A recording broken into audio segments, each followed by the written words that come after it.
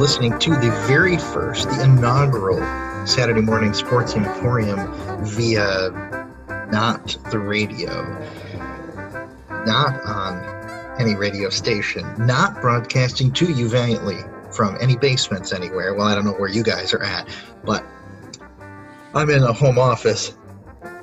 My name's Justin Lee. I'm joined by Adam Swenson and Brandon Lee.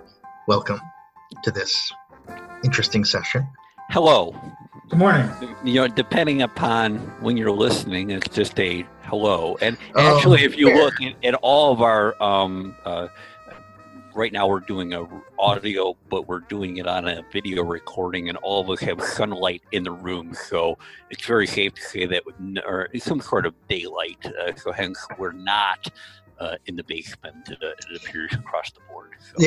Yes, that does. I did not notice that, but I am not particularly observant. But it has been quite a long time since we've been on the air. Goodness, 6 weeks, 8 weeks, I don't even know anymore. 3 years. So that being said, there's an awful lot to talk about. For a while, there was really nothing to talk about because everything more or less stopped in its tracks with COVID-19 and all the other fun things going on in the world related to that. So every major sport and minor sport pretty much went on hiatus. And now, as in many parts of the country, things are starting to open again, at least for the moment. We're going to start seeing sports come back, and there's quite a lot to talk about with that. There's also the off-the-field stuff that we can get to today. So some of the topics that we're going to talk about include Oakland basketball, and I did look at the transfer portal, and boy, did that make me sad. Yeah. And we're going to talk about MLB, some really interesting stuff going on in that world, the minor leagues. There's some issues with the umpires right now, the possibilities of what they're going to do for a season. We've got NFL draft and obviously the Lions, and the best day of any Lions season is draft day. And also possibly dive into the new documentary going on right now on ESPN. So we definitely have plenty of topics to dive into. But as always, we start in the realm of Oakland University, since that's kind of where this all came together. And I mean, we've talked about this many times, the transfer portal and what impact it has on Oakland and really any school. And so I'm going to start with just saying one of the things, and this is purely an aesthetic thing for me, one of the things I don't like about college sports is the fact that players generally are only there for a few years. I mean, 4 years feels like an anomaly now, but just one of the things, just a personal opinion, nothing more interesting than that. But it's now really exacerbated by this transfer portal. And I think it's going to have a much more negative impact on more sports fans because it's not even right now for a lot of teams 2 years. It's a year, and then where am I going? So from the fan perspective, I feel like it kind of sucks. From Oakland's perspective, it definitely sucks. I would totally agree. And I mean, I recall our last show that we had where we talked about OU basketball, and the running commentary that Brandon offered is that while and we were talking about and I don't exactly remember the timing, but I think we were kind of talking about the conference tournament, and Brandon saying, hey, I'm really excited more about next year than I am this year. Sure. And the player that he absolutely called out was Trey Maddox, right? He was, and I don't mean to take your thunder, Brandon, but the point being, well, you're giving props, so yeah, no, and but again, I mean that was the player that you were really going to be able to put your hat on going into the 2020-2021 season, right? And as a result, you felt pretty good, but of course we immediately forgot the implications of the transfer portal last year, and didn't, of course, bring it to the forward and really put out that risk of Trey Maddox and any other player on this particular team potentially leaving. And right now they have 6 players that are in the portal. The only one that has so far committed to a new school has been Trey Maddox. And of course, we might assume because of the COVID nightmare, if you will, pandemic, that maybe more will happen. But literally the impact has already been felt with the transition of Trey Maddox out to Cal State Fullerton. Yeah, I think it's, a couple thoughts there. There's the big picture and then there's Oakland. I think the big picture is this is really threatening the mid-major model for parity and competition in college basketball. And that was and Trey Maddox is a good example. You go out, you get a raw athlete, someone who can develop over 4 years, who's then going to be a problem for big, power conference schools come his 4th year when he's had an opportunity to develop and turn that athleticism into some polish. He's going to give, better teams fits that 4th year, but this, of course, is blowing all of that up. And the Wolverines were beneficiaries of this in the other direction. They get a 5th-year senior from, I believe, Columbia to run the point guard position. Kind of blows up Columbia's season. Taking away their best player going into his 5th year. So it's just. But the other thing about it too is, there are also other mid-major schools who are getting these guys too. So the whole model for college basketball parity is blowing. It's not necessarily getting worse, but it's been blown up. That development no longer rules the day for the mid-majors. I would say for Oakland, yeah, obviously it's really bad news. What I was curious about, we didn't talk about this much, but Trey Maddox warmed up for their conference tournament game that they lost and then did not play, and was ruled out with illness.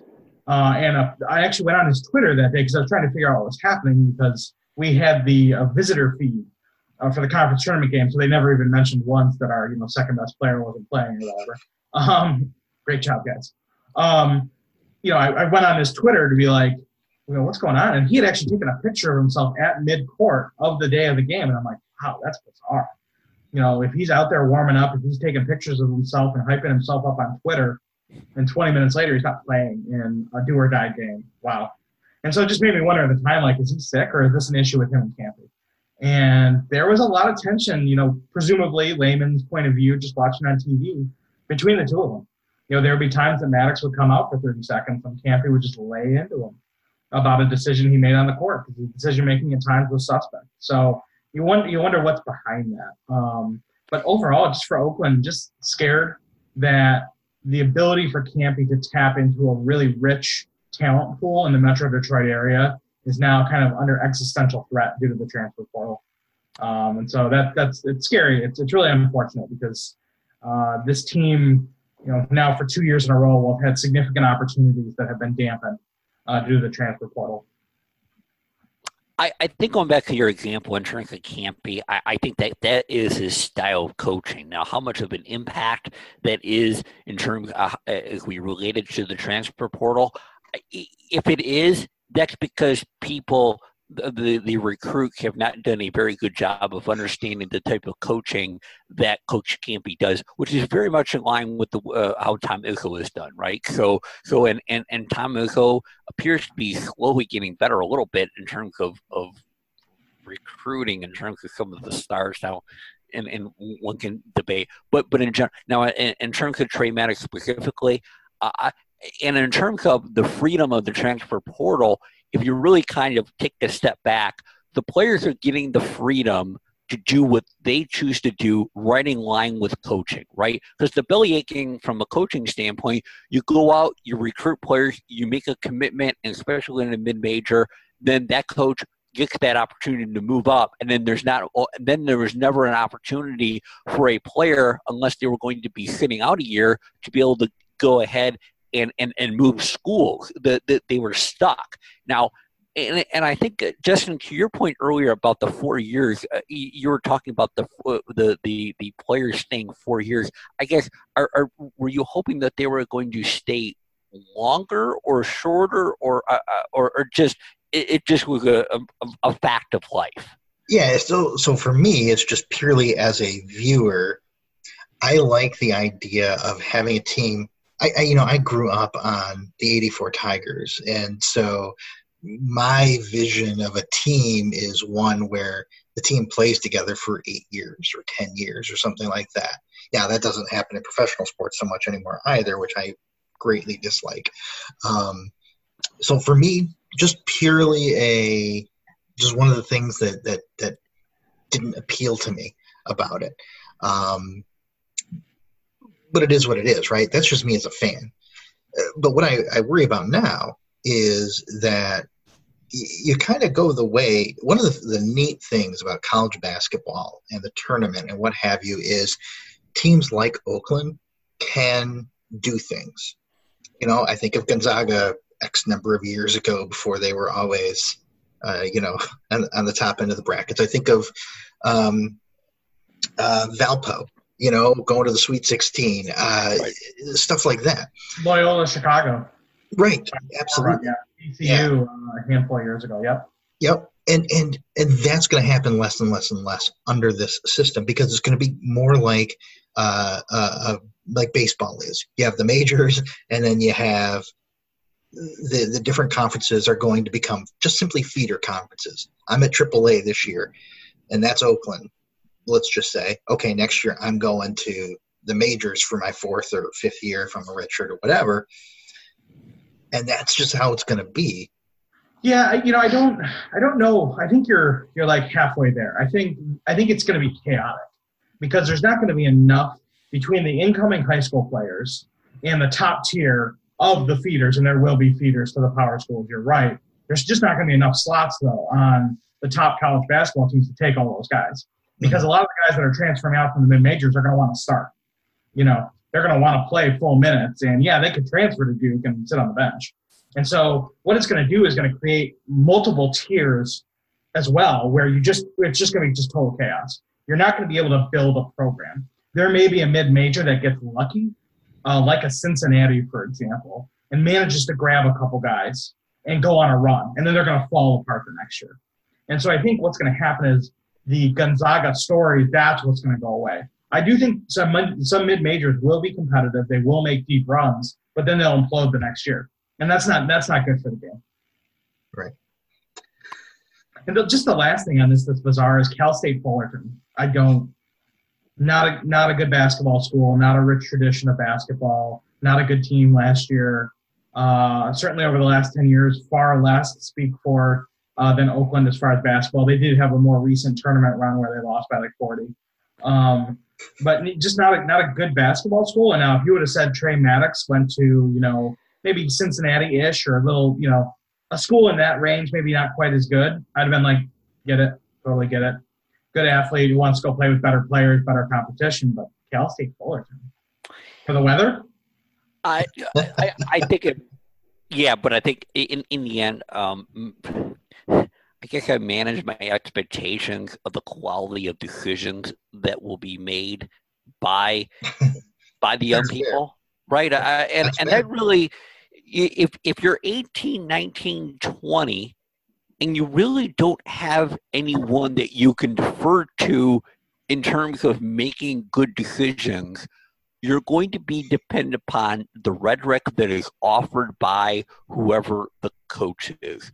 And I will tell you, and we know this beyond a shadow of a doubt, there is no rhetoric when you are being coached by Coach Greg Kampe. There's no rhetoric. You have the truth and you have the truth. That you have two choices that you can deal with. And I think with a lot of these guys, it's a lot of tough love. And when you were talking about the Trey Maddox earlier, and his relationship with Coach Kampe, I immediately thought of Cassius Winston and the coaching that he received from Tom Izzo, which, don't get me wrong, it is way over here on the right anymore, and I just say the right in terms of the border. There's a lot more love, and I think there's a lot more of these coaches telling these players what they think they want what the players think they want to hear. And as a result, when you're 18, 19, 20, you don't know any better, and hence you do run into a good streak of not so good decision making. Yeah. So transferring away from the transfer portal, but I still have the smooth segues there. It's a gift. All matter of opinion, Justin. All matter of opinion. Fair enough. But transitioning to off the court, obviously NFL draft, a virtual event this year as well. And Lions, they took a corner. They took a corner at number 3. Brandon, I know you were underwhelmed by that pick. Yeah, I you know, it was a waste of a number 3 pick. You know, again, it's just the print, it's almost the principle and the underlying, you know, kind of point of view on how you assemble a team, right? And you don't take a cornerback at 3, you don't take a tight end at 8. Jeff Okudah, by all accounts, is an excellent cornerback. Darius Slay, by all accounts, was an excellent cornerback. So one of them left, one of them's here now. Okudah's younger and cheaper, and in the short term will be better than Slay. In the long term, he will probably leave like Slay leaves. So nothing from a number 3 pick. And so cool, again, it's all opportunity cost, really.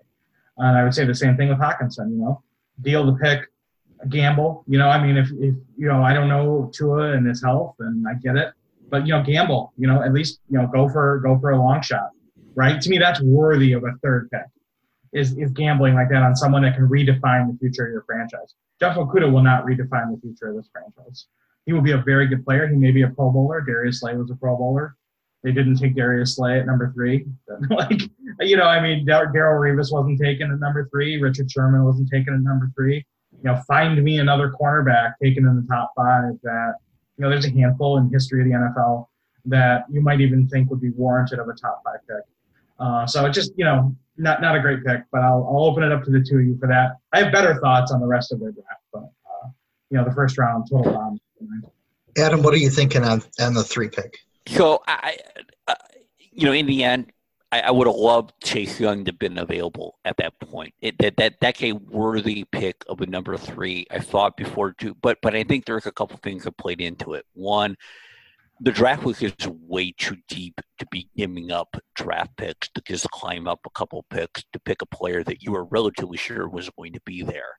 I think secondly is the fact that I think Tua can be a very good quarterback, but I think and while Brandon's stating, hey, go for the gamble, it's number 3, so forth, I think the other school of thought is the opposite, is that you've got to be able to come out of this draft with at minimum a very solid player, if not a great player at number 3. And I think that's I think the mentality of those who run the NFL is you've got to come out with the guarantee versus the gamble. And I think we as Lions fans, we've seen gambles. Matt Millen was every year was a gamble, and only 1 out of those 8 picks really worked out remotely halfway decent, right? And by the way, this is not shows are built on disagreement, argument, you know, a spirited discussion. In the end, I'm not necessarily disagreeing with what Brandon's saying. I just, with Jeff Okudah, though, a little more of a breakdown with him. 1, significantly younger than Darius Slay. 2, from an eye test standpoint, I think Darius Slay's best days were way behind him. I didn't think he played well at all last year. And really, and in terms of buying into the program and whatever, it was beyond clear that wasn't going to work out. So the timing on getting rid of him was good. Mm-hmm. Yeah, it's tough to palate the pick, and I think they desperately wanted to trade down. But again, because of the value that you were getting all the way down to the 3rd round and the beginning of the 4th round in this draft, and plus really to be and really when you look at those quarterbacks, what that really said, and when you look at the commentary, there was, hey, they're good quarterbacks. We're going to go ahead, and some of these teams are going to draft them. Like Miami could because they got 3 first-round draft picks this year, right? And I think that's I can see both sides. Yeah, let me offer a couple more things. I think one, there were several other players taken in the top 10 that I would have taken over Okudah and would have given higher marks to. I would have taken Isaiah Simmons over Okudah because he's more versatile, and I would have taken the tackle out of Georgia, I believe, because, again, a tackle is something you can build around for 10 years. He's going to be protecting your skill players for 10 years. Typically a tackle that's taken in the top 10, right? You know, you think of the Joe Thomases and just those guys. This is what you build franchises around, a good offensive lineman. So, again, like, you know, I think Simmons has a higher upside than anyone else. that I mentioned, and I think that the lineman was the safer pick. So I just, Okuda is going to be great for 6 years, and like Slay and most other cornerbacks, he's going to fade away, and he's going to become a nickel, and we're going to be talking about that guy that gave us 2 Pro Bowl seasons, and then now is a dime cornerback for the Patriots when they went to the Super Bowl. So, but I think the other good point you made, Adam, is what they felt like they had to come out of the draft, which to me comes back to the question is, do these people actually think they're going to win enough games to make the playoffs next year? And the answer is probably yes from them, because they're going to lose their jobs if they don't. But the answer for anyone else that objectively is looking at the rosters going, how is that going to be possible? Even with, I think, a pretty solid draft after the first round. Because, again, to your point, Adam, very deep draft. But, I guess that's that question I would throw back to you is, clearly were Quinn and Patricia thinking, I've got to assemble the list of draft picks that get me closest to 10 or 11 wins. I think at this point, yes, they won 3 games last year. Yes, they looked not so good at times, especially on defense. So they went ahead. They go ahead and they pick Okuda.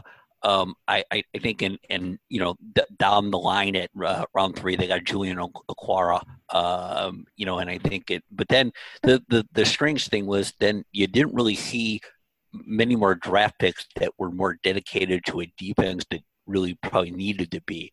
I think a lot of that has to do with their anticipation with having $30 million with the cap next year of the type of releases that are going to happen on June 1st of some of these players, and those that happens because of how it fits with the cap and so forth, right? I think and so with that $30 million, my expectation is there's going to be a continued investment into that front 7 on defense.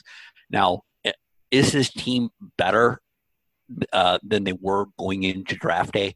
Absolutely. And I think, and we didn't really talk a lot about the Lions after the season, and rightfully so. They went out, they made some changes in their coaching staff. Okay, fine. Material impact, probably maybe on the special teams, but overall, probably not. Going into free agency, a lot of depth guys, a lot of guys that, at the very least, continue to try to stabilize that defense and also go out and Vaitai from the Eagles. They went ahead and picked him as an offensive lineman. So, again, solidifying that team. My takeaway was they're going to have to go into this draft trying to figure out what the biggest impact they could make. I think with Okuda, they absolutely solidified that their backfield. And one thing about Okuda, the last thing I'll add is what I figure is that despite the fact that you pick a cornerback that high, what's very curious, though, is that in the last couple of years, young cornerbacks have gone ahead and they garnered somewhere in the neighborhood of 1 or 2 or 3 very high draft picks like Jalen Ramsey and whatever. If he's that good, it'll be interesting to see the overall impact to that defense. But moving on.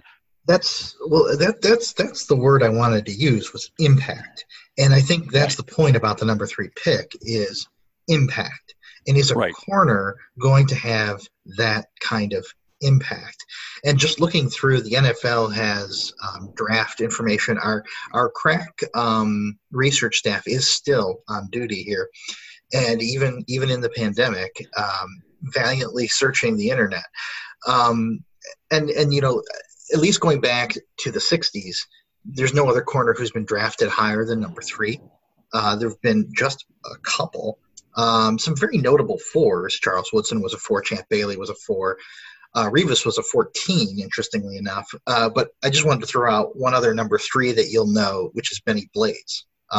He was actually a number 3 draft pick. But anyway.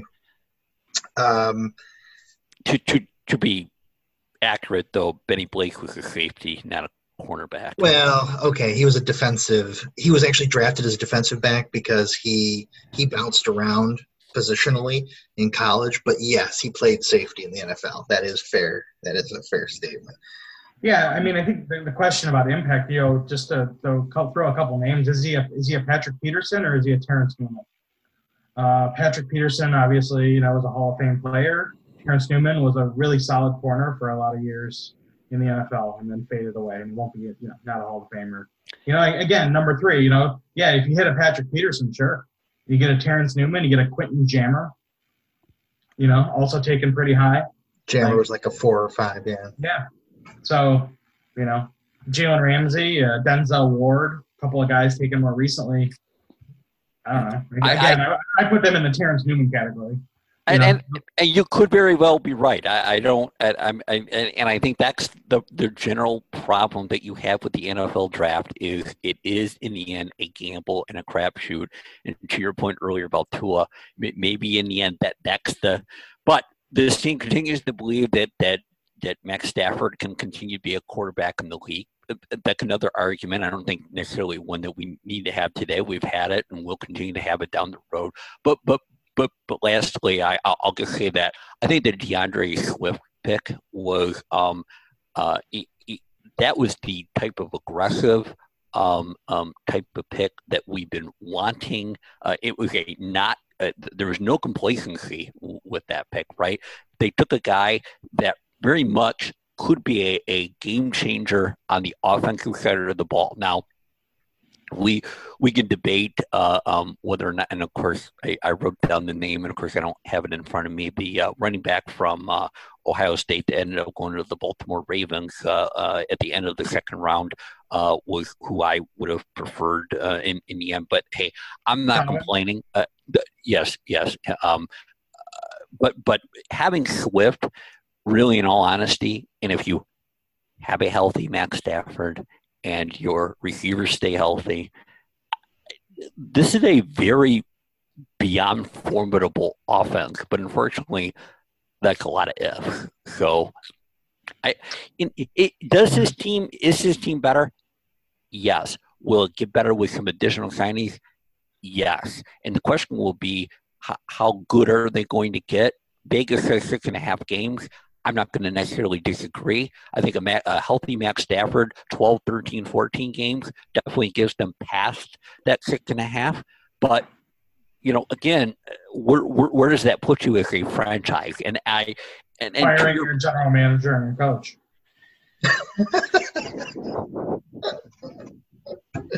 Which is what's going to happen. Like, every team came out of the draft a better team. Right. Oh, no. It's orders except the Rams. Right. Yeah.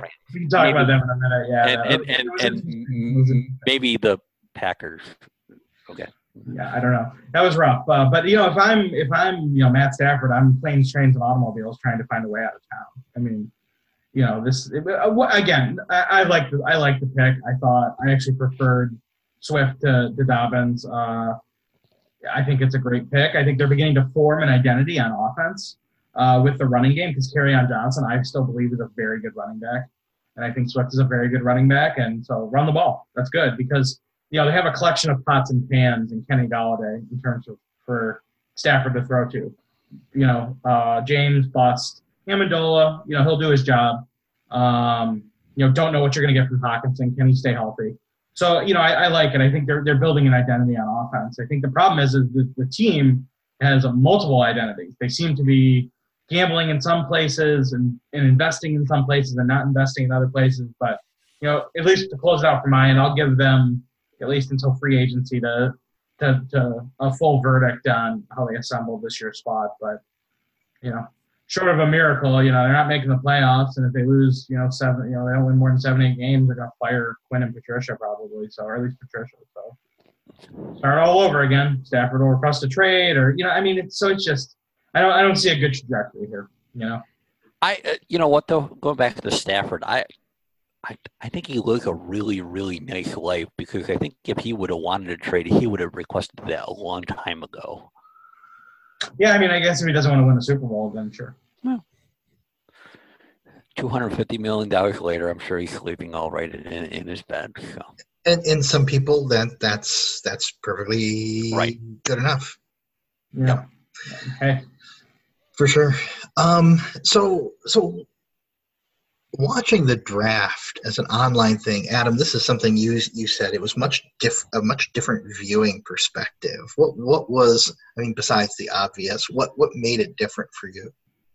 Again, I think it was our first taste of what it's going to be like not watching games with fans. And I think, and again, this, Roger Goodell, appeared to be in his basement, everybody's friend. Jerry Jones is making pics from his yacht. I mean, so I think, and that's where, and in the meantime, and the one thing that a lot of people talked about was, it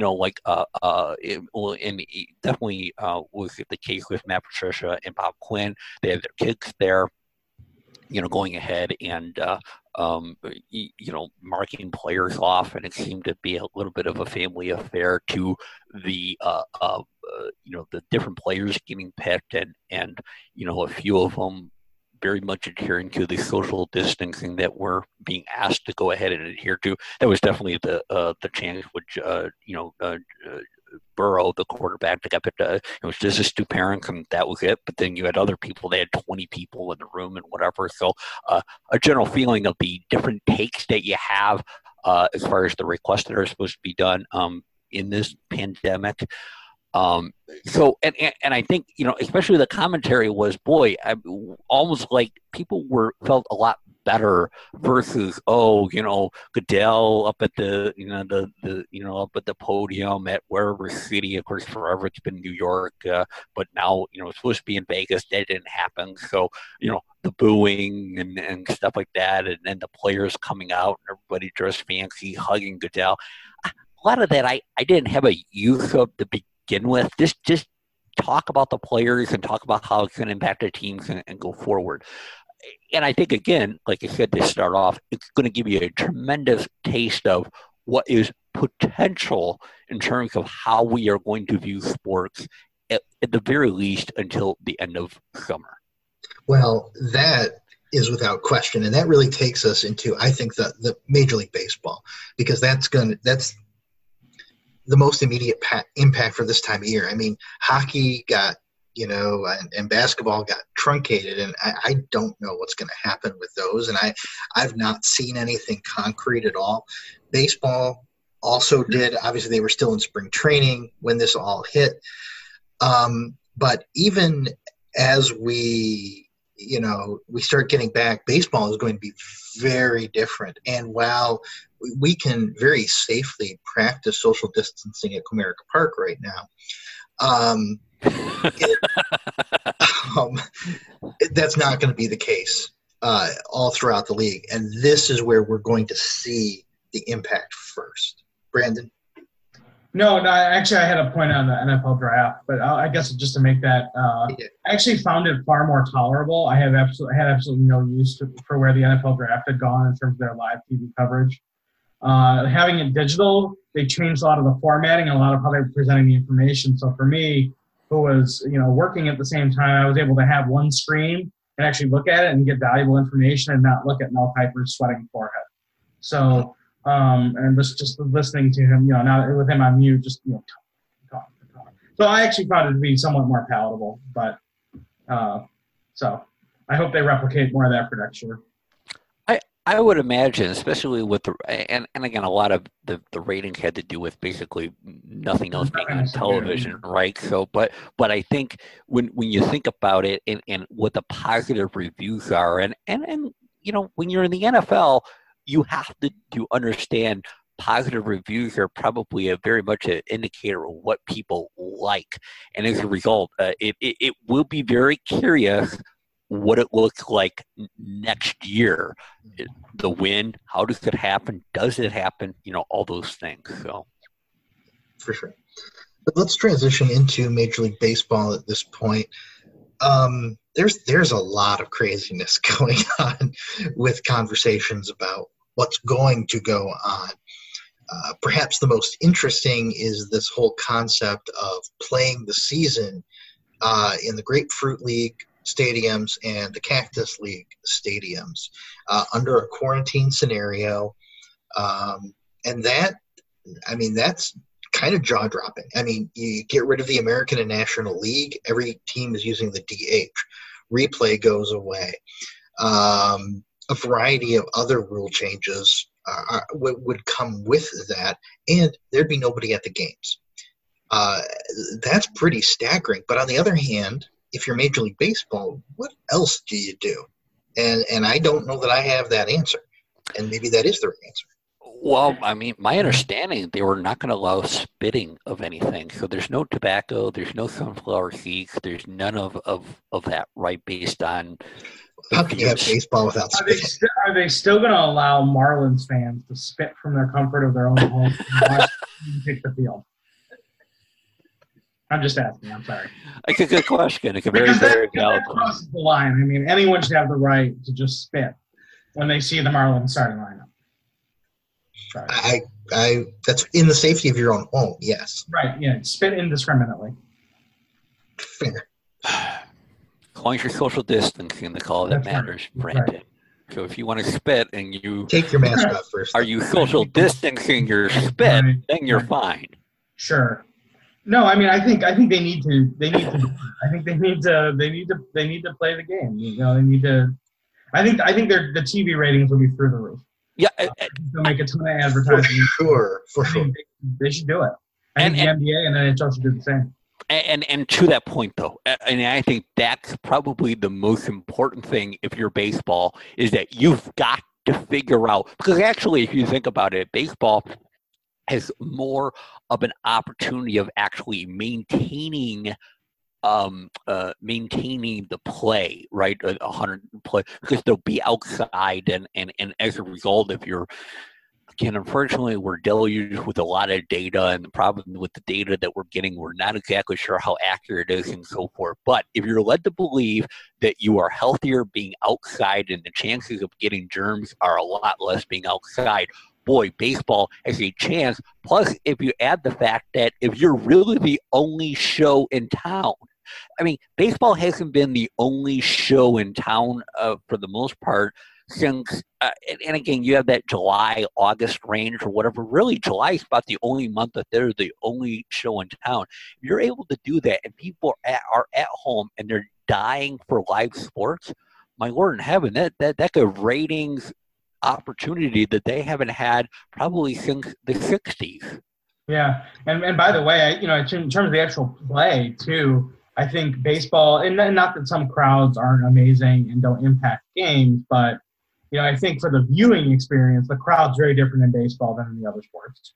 In basketball in particular, the crowd, from a viewing standpoint on TV, plays a much bigger role than baseball. With this, things like the playoffs and just the nature of baseball, where there are inflection points rather than a 3-2 count with the bases loaded, right? Right. Obviously, you will lose that. But with basketball, it's just based on ebb and flow. You've got fans going nuts for 2 minutes straight during the defensive set or whatever. So or during a run, a 10-0 run or whatever, you got this building crescendo of the fan experience. So I think baseball loses the least because it is outside in most instances from that. And so I think that would only contribute to the quality of the product. I think for some of the other sports, yikes, it's going to be weird. It's going to be very weird, even though I still want them to proceed. I think baseball stands the best chance. Yeah, I totally agree with that. Some of the other things that they're talking about to get this season going, obviously they'll have an expanded roster set. They're going to have to, just to avoid injuries and things like that. Doing an electronic strike zone, which that's a whole topic unto itself. Well, once you go there, once you open up that can of worms, I think you won't be able to put the worms back. No. Interesting. You think they're going to do an electronic? Interesting. Yeah. They're not going to bring umpires? Oh, there will be umpires, and I definitely want to touch on that because there's a whole issue going on there. There's two big issues, which are the draft and umpires, in my mind. But they're talking about doing 7-inning doubleheaders like they do in the minor leagues, so they get as close to 162 games as possible. Miking up the players. Players have to social distance in the dugout. Now, at some point, if you guys are together all the time and you're in a quarantined environment, I think some of those things will go away. Because are they going to sit in the stands or? I don't know. Dugouts aren't that big. I don't know. No, it's true. The dugouts are really not that huge. So if you've got a 30-player roster and you're hitting, I mean, you're gonna have to go climb and sit on the roof or something. You're gonna sit on the top of the dugout, or I mean, not that I wouldn't be. Well, again, you're going to have an empty stadium, right? So I thought the talk before, Justin, was they were going to have players sitting in the stand. Yeah, I think I did. I think I did see that. Yeah, and so it'll be something like that. But the two issues that I think, and so those will just play out as they play out. But the two issues I think are really important are the draft and umpires. And the draft, they're talking about doing a 5-round draft. And now Major League Baseball has offered a 10-round draft to MLBPA. The MLBPA, I believe, has officially rejected because there are really, really severe caps on how much bonus money can go out to the players in the draft. So Major League Baseball is like, okay, fine, we'll just do 5 rounds because they can. They cannot go fewer than 5 rounds according to the collective bargaining agreement. But a couple things here, and this a little bit goes in hand too with the reduction of minor league baseball too. Baseball's draft is insane, absolutely insane. There is no set number of rounds. You draft until everybody's done. That seems silly to me. But on the other hand, just 5 rounds, I mean, what happens to all the rest of those players? They all just become free agents at that point in time? And how does that impact those younger players who are making no money for X number of years until they get to the majors? And also, from a selfish perspective, if you're the Tigers, like, I would be very displeased with that because they have an opportunity with a number 1 pick to do very well deeper into the draft. So, isn't there a question at this point right now? I mean, and the player that we even alluded to a little bit when we were back at the station with Spencer Torkelson, and there's a little bit of, I think there's a debate, isn't there, right now about the whether or not he would be available for the draft. That a lot of these players are looking like they're going to try to request additional eligibility, in playing. Now, mind you, if you're Spencer Torkelson, why would you want to go back? But I think that's something that, unfortunately, like you said, Justin, there's a lot of issues that baseball and the rest of the league are going to have to work through. I mean, already yesterday, we're recording this on Saturday, May 2nd. NBA has announced there's not going to be any combine, and the draft lottery is going to be delayed, which a lot of people took to be a positive because that meant that the NBA is still going to try to get the season in, or at the very least get the playoffs in, so in general, that's how we're all taking it. But you see this delaying schedule, and one thing I want to be able to ask, it wasn't something I asked in the email, but is that has the country as a whole missed sports during this period of time? Because I've heard different opinions that some have said, no, I've been able to manage this fine without them, but at the same time, there's people that are desperately wanting a ball game. And again, everything plays into the situation, and I want to be able to attack that before we end this particular recording. I mean, I really do think it's situational. I mean, for me, obviously, I missed it quite a bit, but, I also spend every other Saturday doing this. So, obviously, sports, is a big part of my life. I think it depends on your mindset. Depends on which sports you like, which teams you like, and how are they doing this year. Maybe if you were a Golden State fan, you were like, oh my God, I don't have to watch this anymore. Thank God. The next time I get to watch this team, I get Steph Curry and Klay Thompson and whatever other superstars they go grab, and I get to watch them dominate again, and if you're the Lakers fan, you're like, oh my God, we were going to win the championship this year, I think. And I'm going to miss out on seeing LeBron and Anthony Davis, play go on a playoff run, or similar for the NHL. How many years does Ovechkin have left? And so I really think it is really situational. I think the country as a whole, though, has sports. It's a huge part of our DNA. And I think the NFL draft, which I think is a pretty terrible product and has been for a long time, and the viewership of it, I think lends supports that. Well, so what I would say is there's two things.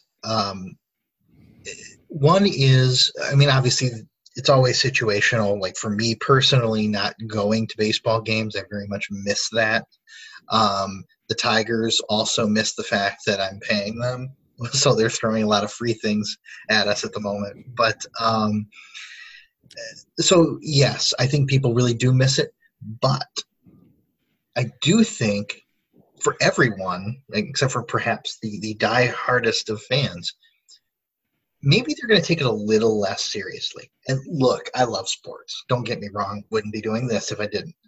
But there's no question that we collectively tend to take this stuff way more seriously than we need to. And maybe there will be a breath here of, maybe the world's not going to end if the ref blew that call or whatever else the situation. Maybe LeBron is not the Antichrist. Maybe whatever the case may be. Maybe people will just calm down a little on that front. And maybe I'm being silly here, but that's my other take on it. Yeah, I think that's a good point. And maybe it's connected to one of the other kind of zeitgeists of sports right now, which is the nostalgia for the Last Dance documentary. And, just the crazy ratings and the way that it's taken over a lot of sports news cycles also because of the lack of anything else. Right. But sports were different then, too. And while there were things, there was, real-time coverage of Dennis Rodman going crazy in Las Vegas, the game was different back then in basketball. And it was a different time in sports, and the hyper replay and the hyper coverage of the NFL, just the nonstop NFL news cycle, all of that stuff. I hope, to your point, Justin, does dissipate a little bit, and you go back to a little bit more of a genuine product across all the sports, and people passionate and care and get excited, and there are rivalries. But all the stuff in the media begins to fade, and that's really the toxicity in my mind around it being taken too seriously. It's not actually the fans, though, there are some in Philly and other places that are a little insane.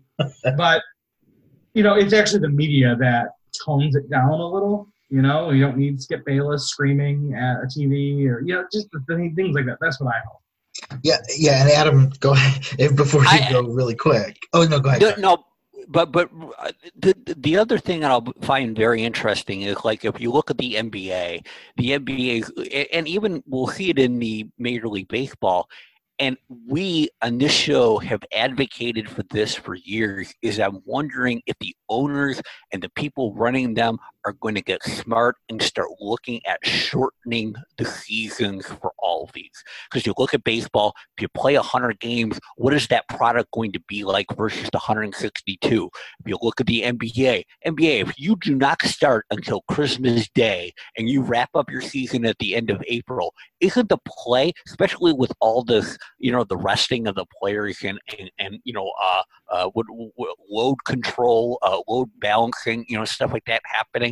I think that, and we absolutely, I am hoping that is one of the results of this, is that they find out in the end that they are better off, that less is better, less is more than versus quantity. So yes, and great point, Adam. Yeah, and 100% agree, which makes for great, compelling radio. But this is true not just of, or video or whatever the hell it is we do now. This is true not just of sports, but it is true across the board as it pertains to media coverage of things. We collectively, societally, have amplified every platform. Every platform that's out there is now amplified. Obviously, sports is part of that. It's a big platform. And maybe one of the positives that comes out of this whole deal is maybe things will be slightly less amplified. I actually don't think that's going to happen. But it's indicative of where we are right now. Everything has to have coverage all the time. And that's how the money gets made in the business, because it's advertising revenue. Well, the advertisers pay to get their product in front of people 24/7. So that's why Skip Bayless has to scream at people, because they got to fill that airtime because they're getting good ad rates. And That's the crux of this. Is we are in this overconsumption crunch that we just have to have all the things right now, and we're getting a little off topic here, and but but going back to baseball, and because we know a lot more about what it will look like, right? We're getting to know more and more about what it will look like, and I think the biggest challenge right now, guys, is trying to figure out, because science of the situation that we're in seems to be changing almost every day.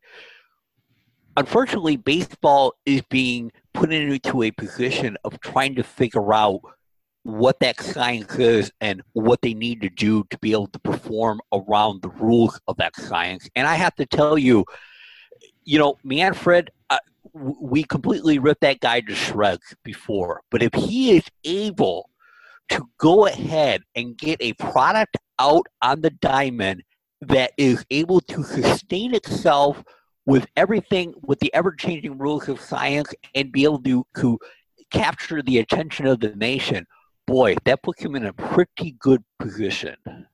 You'd have to give him props for that, no doubt about it.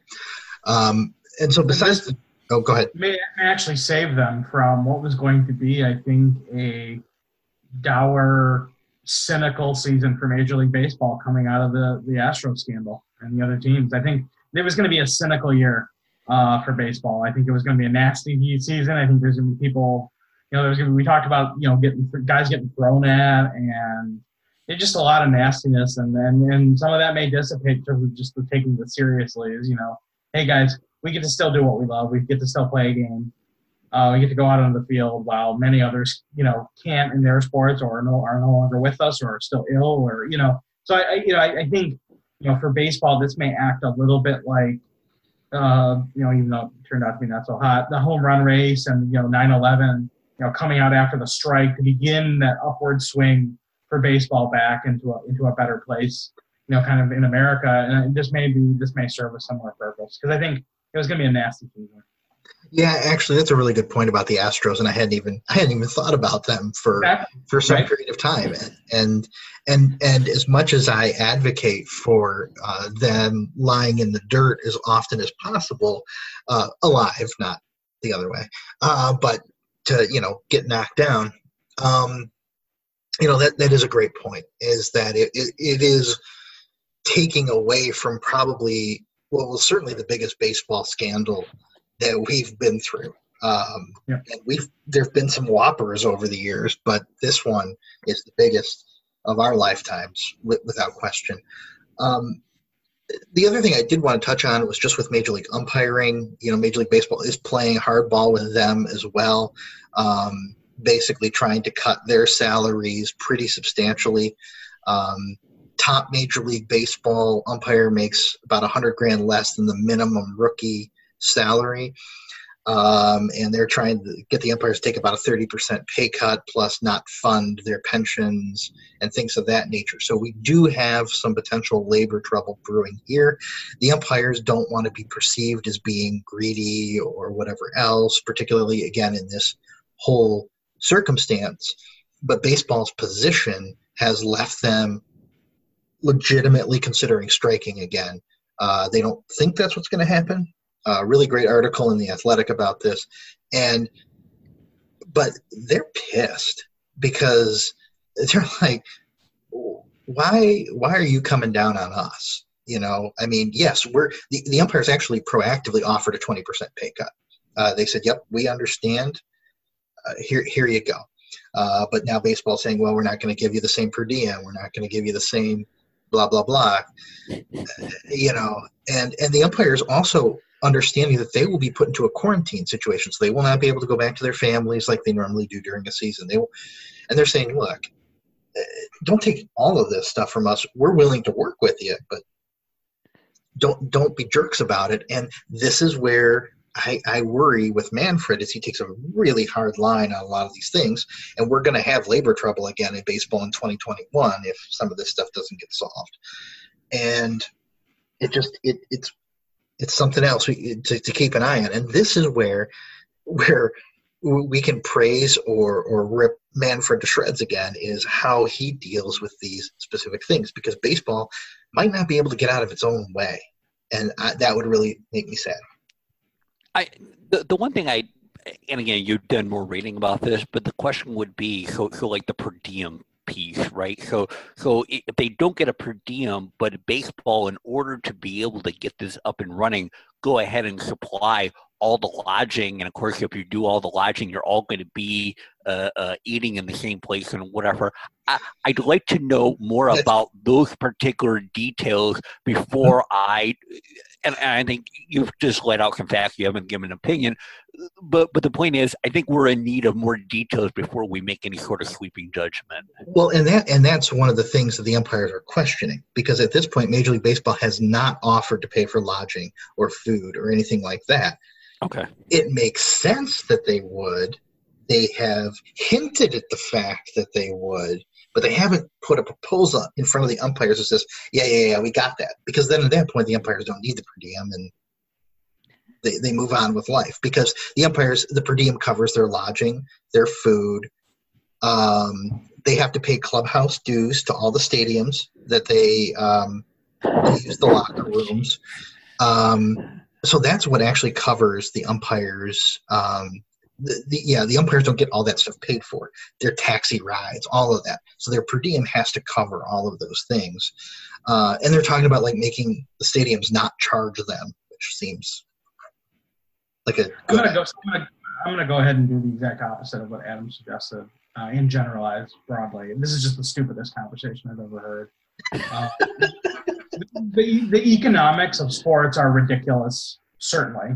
This is just beyond ridiculous.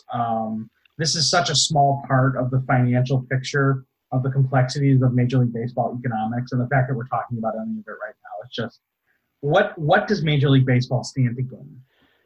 Nothing. It's such a small part of their financial picture right now. And listen, the sports leagues, like everybody, are dealing with a rapidly changing economic picture, and there's pain to go around, certainly. But this is such a small part of that it's just it's weighted. I was just getting a little excited and nostalgic, and now I'm just like I can't. I didn't just be a soul crusher here. So stupid. It's so stupid. Per diem, do they pay the fees? Do they not pay the fees? Be lucky that you can field your sports, your league, and move on. Figure it out. Take care of your people. And you would think from a Major League Baseball standpoint, you're sitting there, you are going ahead and going through this, that you would do whatever you could do to accommodate, because if you do not, when this is all over, the lawyers are going to be back in town, and they're going to have no problem going ahead and bringing lawsuits over. The emotion and they're going to need a lot of work. So. Yeah. Remarkable. Lawyers are going to be looking to find things even more so than normal. So. They already are. They already. That's right. Well, I'm sure they are. They're all going to be very busy when this is all said and done. Yes, or even now they're looking for ways to be busy. Believe me. So anyway, this is, like I said, baseball can't get out of its own way sometimes. Many industries can't get out of their own way. Baseball is certainly not unique in that. So we talked about very briefly, or Brandon, you alluded to the miniseries that's out on ESPN. I know we wanted to touch on that, as it pertained to, the Pistons are obviously a big part of that. So go ahead and tee it up. Yeah, I think my question, I'll just, my overview, I really have enjoyed it. I think and I'm obviously certainly the biggest basketball fan of the three of us. It's, one of my favorite sports to watch right now with where the league is. So I've really enjoyed it from that perspective. Obviously, it's got a lot of compelling characters and a really compelling story, a lot of which I didn't know in terms of the backfighting that was happening within the Bulls organization. But my question to you two is actually, I was, 2 or 3 or 4 years old when these things were happening, and you were both active watchers of sports at the time. And so how is the portrayal of that, certainly from a Bulls perspective, how does it land with your realities and what you remember at the time, and the scandal around the lack of shaking hands, or the rise of Jordan? Because I think for someone like me, there was not a time when Jordan was only the scorer, because by the time I was a sports watcher, he already had 1 or 2 championships and then went on to win 4 or 5 more. So I'm just curious where you guys land with their portrayal of the late 90s Pistons Bulls. So I watched the miniseries, all 4 episodes last night in preparation of this. I just hadn't found time, and finally this show was a good reason just to sit down and watch the 3.5 hours of footage, right?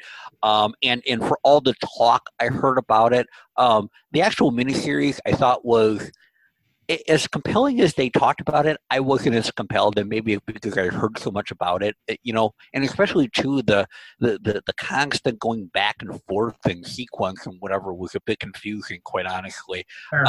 Sure. In terms of late 80s, basketball, and in terms of the Pistons, no doubt in my mind that the Pistons were going to be there was going to be some negative light, especially about the no handshake at the end. What I found really amazing, though, is even from the Pistons' perspective, I didn't feel like they completely just made them out to be super bad people. They showed them more to be a tough basketball team that were in the middle of an era between the, beginning with the Julius Erving 76ers, moving on a little, obviously to the Lakers and the Celtics of the era, to them moving on to that Pistons era, that the Pistons, and I think John Sally talked about them trying to manage their survival within that era based on where basketball was, and the desire by the NBA of making sure that Michael Jordan was going to be the star of the NBA.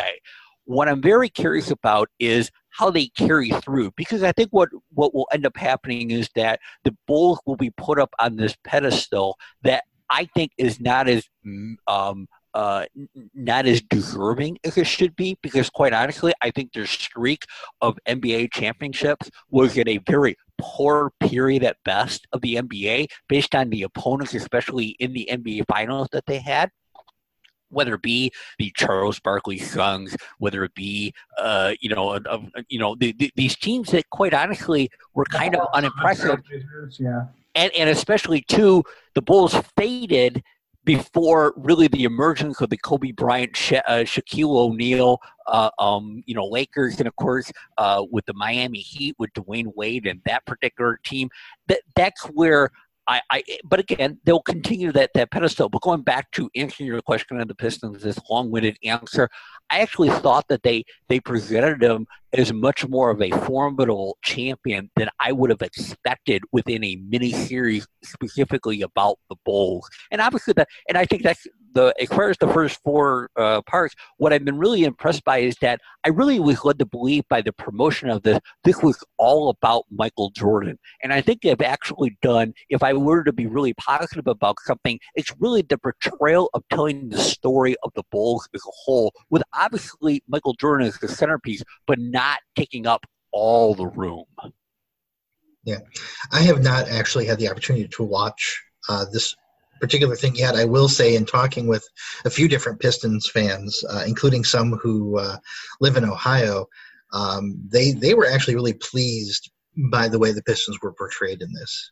They did not feel like it was a hatchet job at all.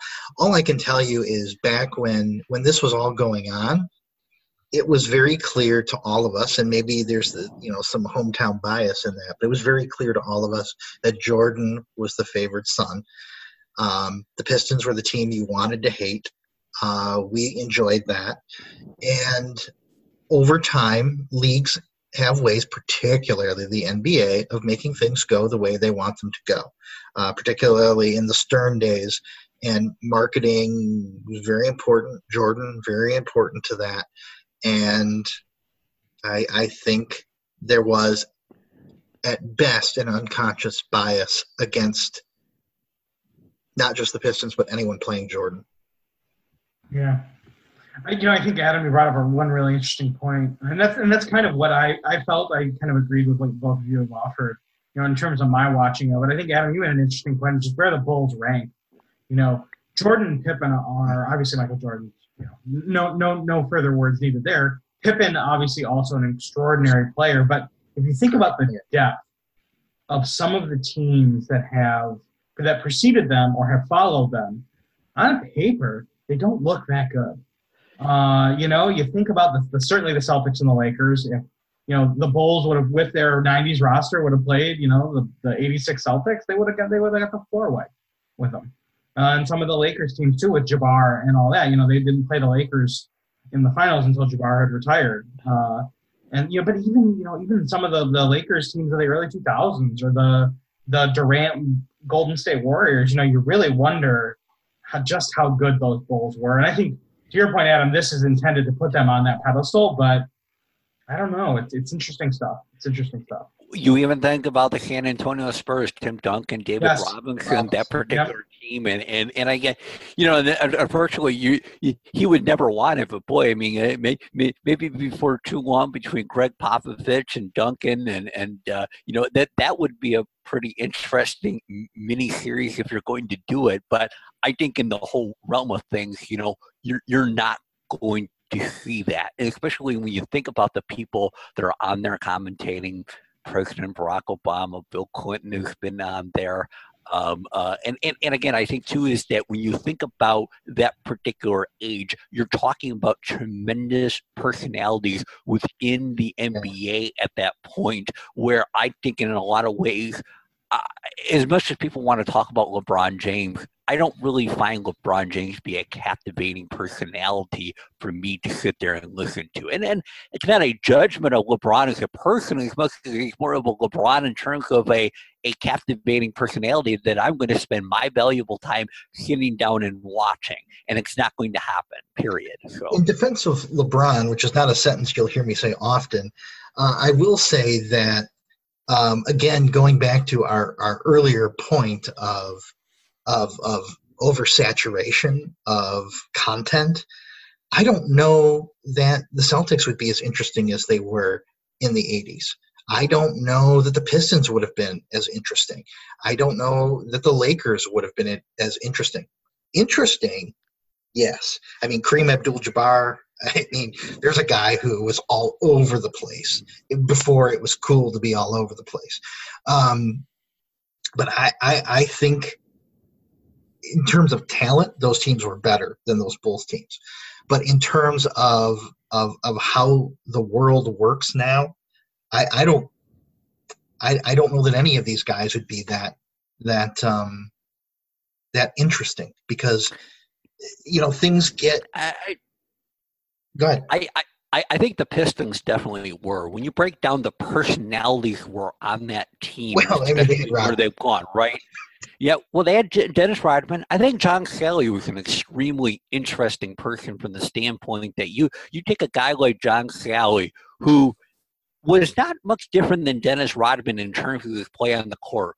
When John Salley was not interested in playing, John was not very good. When John Salley wanted to be the best player in the court, gosh darn, he was good.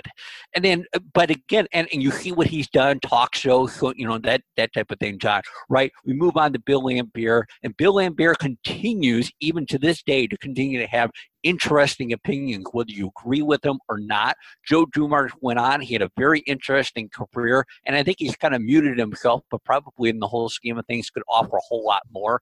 I'm just trying to, go through my mind on that particular squad.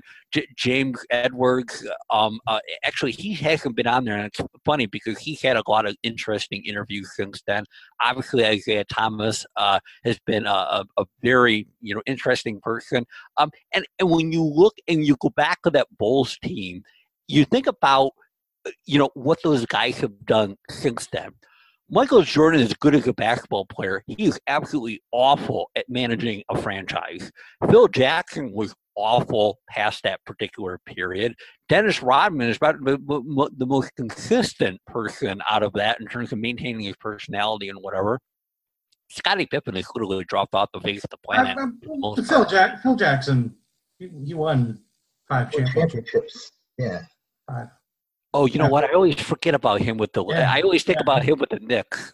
Yeah. Yeah. No, Phil Jackson. Very ugly. Very ugly. No, but like. No, you know what? Thank you. Well, again, all good. Good. The fact checking commission is there. Yeah. Yep. I forgot about that. Yeah. So. Yeah. And by the way, he's not good at managing a franchise either. Phil Jackson. He's an incredible coach. Right. But no, actually, you think about some of the secondary guys on the Bulls. You have Steve Kerr, extraordinarily successful. Paxton has had an interesting career after leaving. So yeah, no, interesting.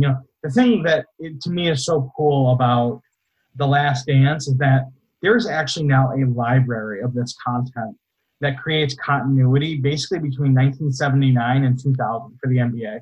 And that is the 3-part 30 for 30 that the ESPN did on Lakers Celtics, which was amazing, narrated by Ice Cube and Donnie Wahlberg.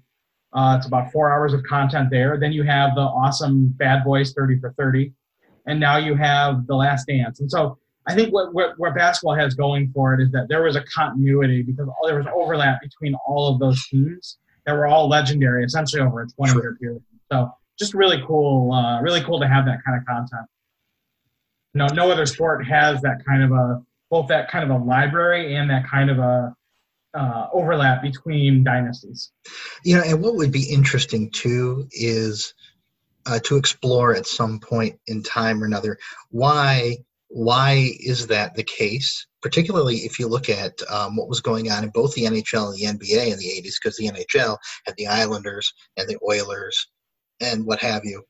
Why is it that we get a lot less of that now? And I think there's a lot of answers to that question, but just an interesting topic.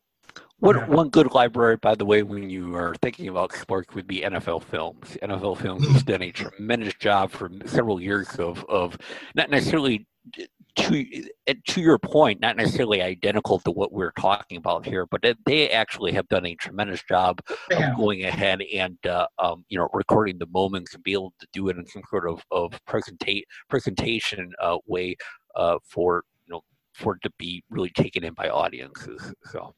Yep. Yeah, I would definitely add Oilers and Islanders to my documentary wish list for sure. Oh, definitely some great teams, and a whole other world to explore that does not get a lot of light shown on it. And there were definitely some very interesting things going on behind the scenes for those teams as well. So there's nothing else, I think, on our agenda for today, unless there's anything else you guys wanted to talk about. Brandon, did you have any other additional points from an NFL draft standpoint as a league as a whole in terms of draft picks that you wanted to discuss to wrap up the show? I mean, I think the one that just obviously stood out to most people was the Packers. I mean, wow. Talk about an FU. They have a horrendous record of surrounding Aaron Rodgers with guys that can play, and they finally get one of the most loaded from a depth standpoint skill player drafts, and they take a quarterback in the first round. Wow. Well, and actually, when you think about Green Bay, actually, I don't think they've had a first round draft pick the last 5 years in a skill position, and they certainly had the opportunity to go ahead and do that for Aaron Rodgers, and I think it does spell the potential departure. Not potential. I mean, this is done. This is a done deal. Yeah, it's the when now. I mean, and therein lies. You're absolutely right. It's probably not the if, but the when. Does he make it to the season? Where does that put him? And it's weird too because he just signed a contract here. I think about a year ago, if I'm not mistaken. So there will definitely be a hit. And here was the thought: they were bringing Matt LaFleur. Let Matt has worked with Aaron Rodgers before, and it's going to be a really positive relationship. And literally within a year, it appears to be done based on actions. And Brandon, really, what's even more interesting is trying to figure out how Aaron Rodgers got to this point. And probably a large part it has to do with Aaron Rodgers. Aaron Rodgers probably, in the whole scheme of things, is beyond difficult to work with. And you wonder if that's basically how Matt LaFleur and the organization got to this decision as quickly as it did, especially, again, with it not being too long since he signed that contract extension. That will be fairly painful to go ahead from a salary cap hit to go ahead and get rid of. Yeah. No, I think that and you mentioned it. You called it very early last year, Adam. I'll give you credit. The decline of Aaron Rodgers and how he showed up on the football field was markedly different last season. And you had mentioned it very early in the year, and I was like, no, just wait. Like, this guy, he'll be back. And he looked just atrocious in the playoffs. The worst I've ever seen him play going back to his initial years in Green Bay. And so, yeah, and that's actually a really good point. Is that his play was pretty terrible. But yeah, in terms of that contract, he signed it this year, and that's a head scratcher to me. A 4-year extension signed in 2020, and even though it's felt like it's been 5 years this year, it's only a few months. Oh, wow. And wow. I mean, what's going on? Because this sounds like something the Lions would do: is sign your quarterback, big extension, and then go draft a quarterback. Well, I'll tell you what, my line that I've given for quite some time, and I don't think people give a lot of credence to it, and that's fine, is that the parity in the NFL, one thing is the parity in the NFL is ridiculous. It is absolutely ridiculous. But the other thing is that I don't really have respect for well over 20 of the front offices in football at this point, because I don't think in the end most of these front offices really know what they're doing. And I think a large part of where, the good teams versus the bad team, I think the gap too between a really good team and a really bad team is not that wide. And that's where I going back, just throwing it out there, I'm curious about what happens with the Lions this season, because I think if they're healthy and you got players that can have immediate impact on this team from the draft, and you are able to do a couple more things in free agency, I'm curious at the very least about where exactly this team can be. And but to the Green Bay Packers, no, I think a lot of decisions that get made in the NFL for the most part are knee-jerk decisions. I mean, you take a look at a team like the LA Rams that 2 years ago, all I heard about was this was the franchise to beat, that this was going to be the end-all be-all, and now it seems like they're literally crumbling at the foundation. There's no Todd Gurley anymore. They signed Jared Goff, a not so good quarterback, to a really luxurious contract. They traded Brandon Cooks, which is not uncommon in the NFL, but in the meantime, they're doing something else. And even if you look at like the Houston Texans and that particular team, yeah, bad draft. Weird. They've had a bad offseason. The draft was crazy. It just, and that's where I go. The NFL as a whole, it doesn't mean that because you're a general manager, you're a smart person. It just happened to be that you were the right person at the right place at the right time. Yeah, I think, I was about to bring up the Texans as well. I think the other thing that I took away, staying kind of local-ish in terms of the NFC North would be, the Vikings, great draft. And they just, in my mind, they have a stranglehold on this division. The Lions, they got better. I did not think the Bears or the Packers showed up very well in the draft. I think the Lions had far better drafts than both of those teams. But, the Vikings had either one late round or one – they had a couple of picks in the top 30 or top 40. And they got a great player out of LSU, the wide receiver, Jeffries, and a great corner. And so they are, they moved on from Diggs and reloaded, and there is no – barring something bizarre, I don't see any team challenging them in the NFC North. The last question I have for both of you. We are here again, May 2nd to 2020. We are, 4 months away from the beginning of the NFL season. One, does the NFL start on time, which would be that Sunday after Labor Day weekend? Secondly, what, if any, crowd are in the seats? Yes, they start on time, no crowd in the seats. Okay.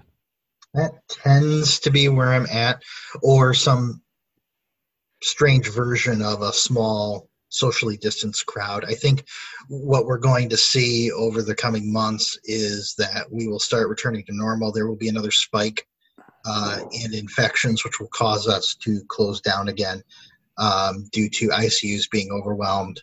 And then we're going to do one of those for some period of time. I don't know what that period of time is.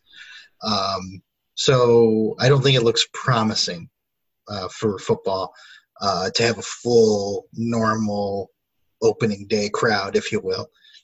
But we'll see what happens. But I did want to throw out there also, Adam, that if there's any any owners out there of any franchise that is looking to get rid of their front office, the three of us would be happy to take over. I think it's a good gig. It's a lot of hours, though. That's the thing I don't really have any use for, is to working the 80, 90 hours a week, which I barely work the 40 that I have to. So that's what I kind of like. So, but my answer to my own question, I absolutely believe that there will be NFL football, and I'll clarify that. I absolutely believe that. And in my heart of heart, as of May 2nd, I really do believe there's about a 30 to 40% chance that those crowds will be, the seats will be full at that point. I have a tremendous belief that the corporate America, i.e. scientists, pharmaceutical companies, will figure this out, and they will be able to go ahead and have full stadiums with, of course, testing, infrared, scanning and stuff like that to be able to go ahead and get there.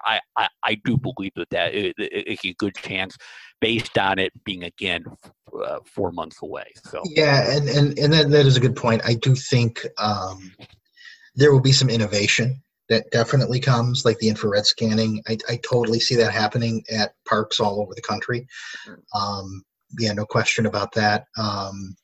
That will spark its own wave of issues and lawsuits and what have you, mind you. But I definitely see some innovations to make this better than what it is right now.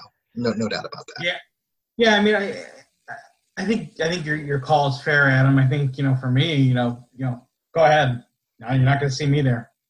Not when I can watch a game on a 55-inch TV from the comfort of my home with no % chance of contracting a deadly virus. So I think there's just going to be a lot of people who will be like, okay, go ahead. I mean, true. Have at it.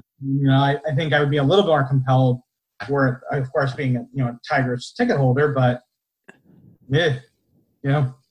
Oh, and again, if you're basing it on where we are at today from a science and prevention standpoint, you are absolutely correct. And again, I'm not saying, I think what I guess the general point I'm making, that 30 to 40% is more about less restrictions and more measures that are put into place to be able to allow people to be more densely populated in a stadium than what we perceive to be possible today. And you're right. There are going to continue to be people, that have your exact vantage point. I'm not necessarily saying I'm any different than you, quite honestly. But again, that was my stance anyway. I didn't really have much of a desire to be anymore. My desire to go to a game outside of an occasional Tiger game is not very big. So, yep. Fair. So with that said, I think that's going to wrap us up for this edition. I don't know when we're going to broadcast again. I think it's going to be dependent on what's going on in the sports world. As Adam's been alluding to, it's May the 2nd today. I would say traditionally we'd probably be on in about 2 weeks and just going over whatever was going on. But one thing that this gives us is the flexibility to do this when we want. If something exciting happens tomorrow, we could talk about it the day after tomorrow or whatever. Or if nothing happens, maybe it'll be a little bit longer. We'll have to figure it out. As everyone else is at these times, we just got to go and figure it out. So I hope everybody out there stays safe and well. And thank you very much for listening. For Brandon Lee and Adam Swenson, my name is Justin Lee. This has been another edition of the Saturday Morning Sports Emporium. Take care, everybody. Take care. Take care. See you guys.